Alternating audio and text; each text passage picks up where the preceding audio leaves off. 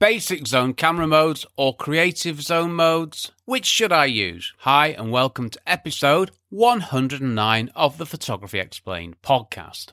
I'm your host Rick, and in each episode I will try to explain one photographic thing to you in plain English in less than 10 minutes-ish without the irrelevant details. What I tell you is based on my lifetime of photographic experience and not Google. Before I go on, I do need your help. I need your questions to answer. More on this at the end.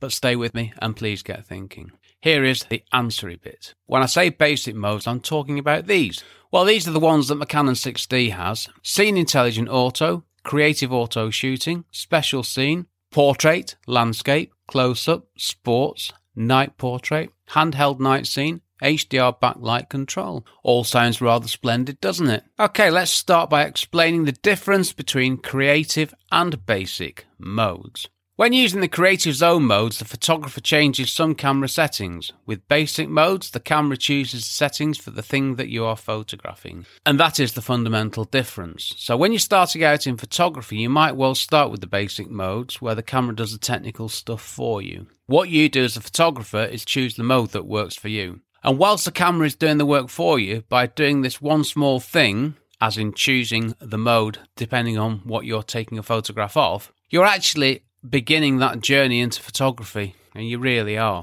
I'll come on to that later. Now I want to look at these quickly in turn. Scene Intelligent Auto. This is a fully automatic mode where the camera analyses the scene and chooses the best camera settings, including focusing options. Creative Auto Shooting, or Creative Audio as I wrote in my script. Creative Audio.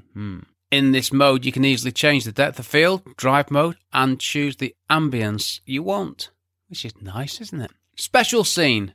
This is how you get to the scene-specific modes, which are Portrait. This mode blurs the background and makes skin and hair look nicer. Landscape. This mode puts more of the photo in focus using a small aperture and also gives you the more vivid blues and greens with very sharp, crisp images.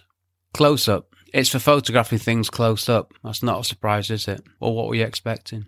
Sports. Sorry about that. I couldn't resist. Sports. Makes the centre air point the one of choice and defaults to faster shutter speeds and continuous shooting. Night Portrait. Handheld night scene. Well, you need a flash and a tripod is recommended, and this mode will help you get a nice night portrait and keep the background looking nice too, which is a clever thing, isn't it?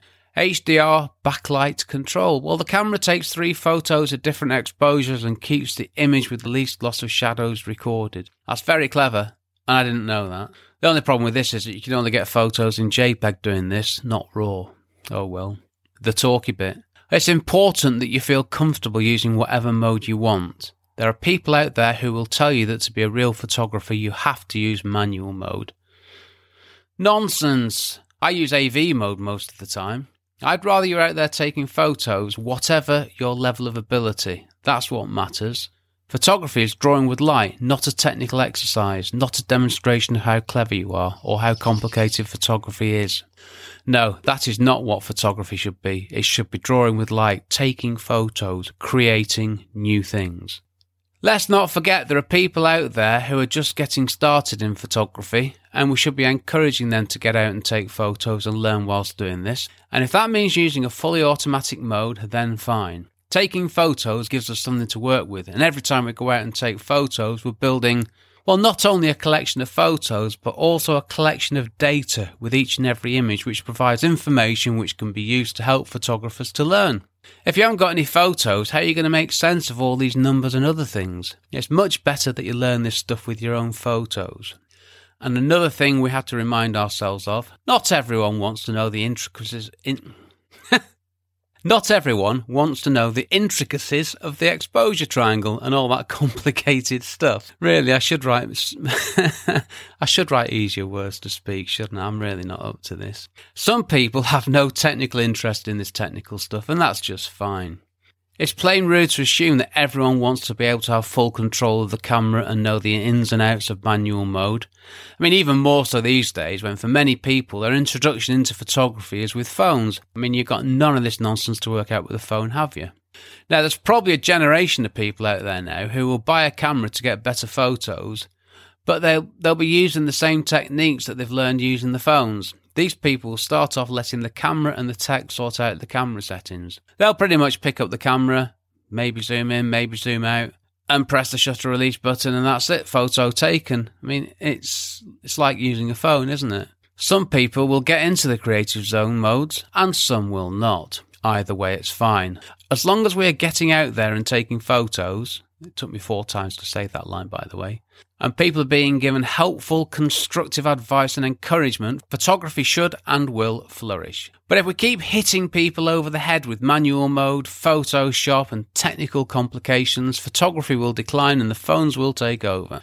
Well, that's what I reckon will happen anyway. Now, I know that might sound a bit dramatic, but these basic modes are clever things that have been created to help people take photos.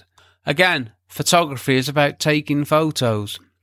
And I'll come back to a point again. The very act of selecting anything other than fully auto is the first step in hopefully getting into photography.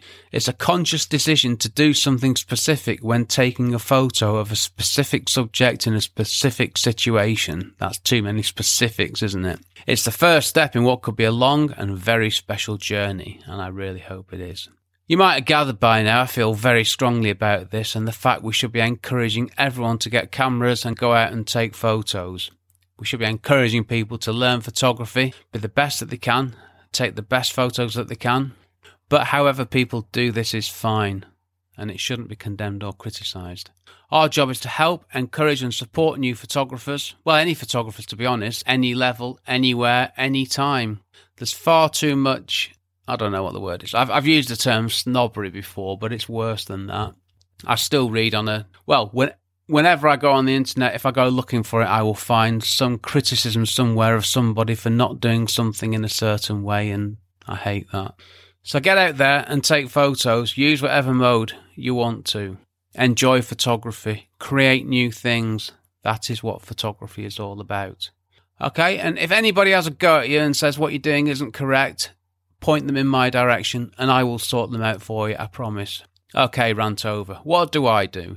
Well, for my commercial photography work, I use aperture priority. Works for me. For my personal work, I may use program mode, aperture priority, whatever I feel like doing. Yesterday, I used AV mode, then spent a bit of time in program and then went back to AV, and that is fine. And I quite enjoyed it as well, having a wander around with my camera with no commercial pressures. That's called enjoyable photography. What mode should you use? You should use the mode that you're happy with, the mode that will help you to get the best photos that you can.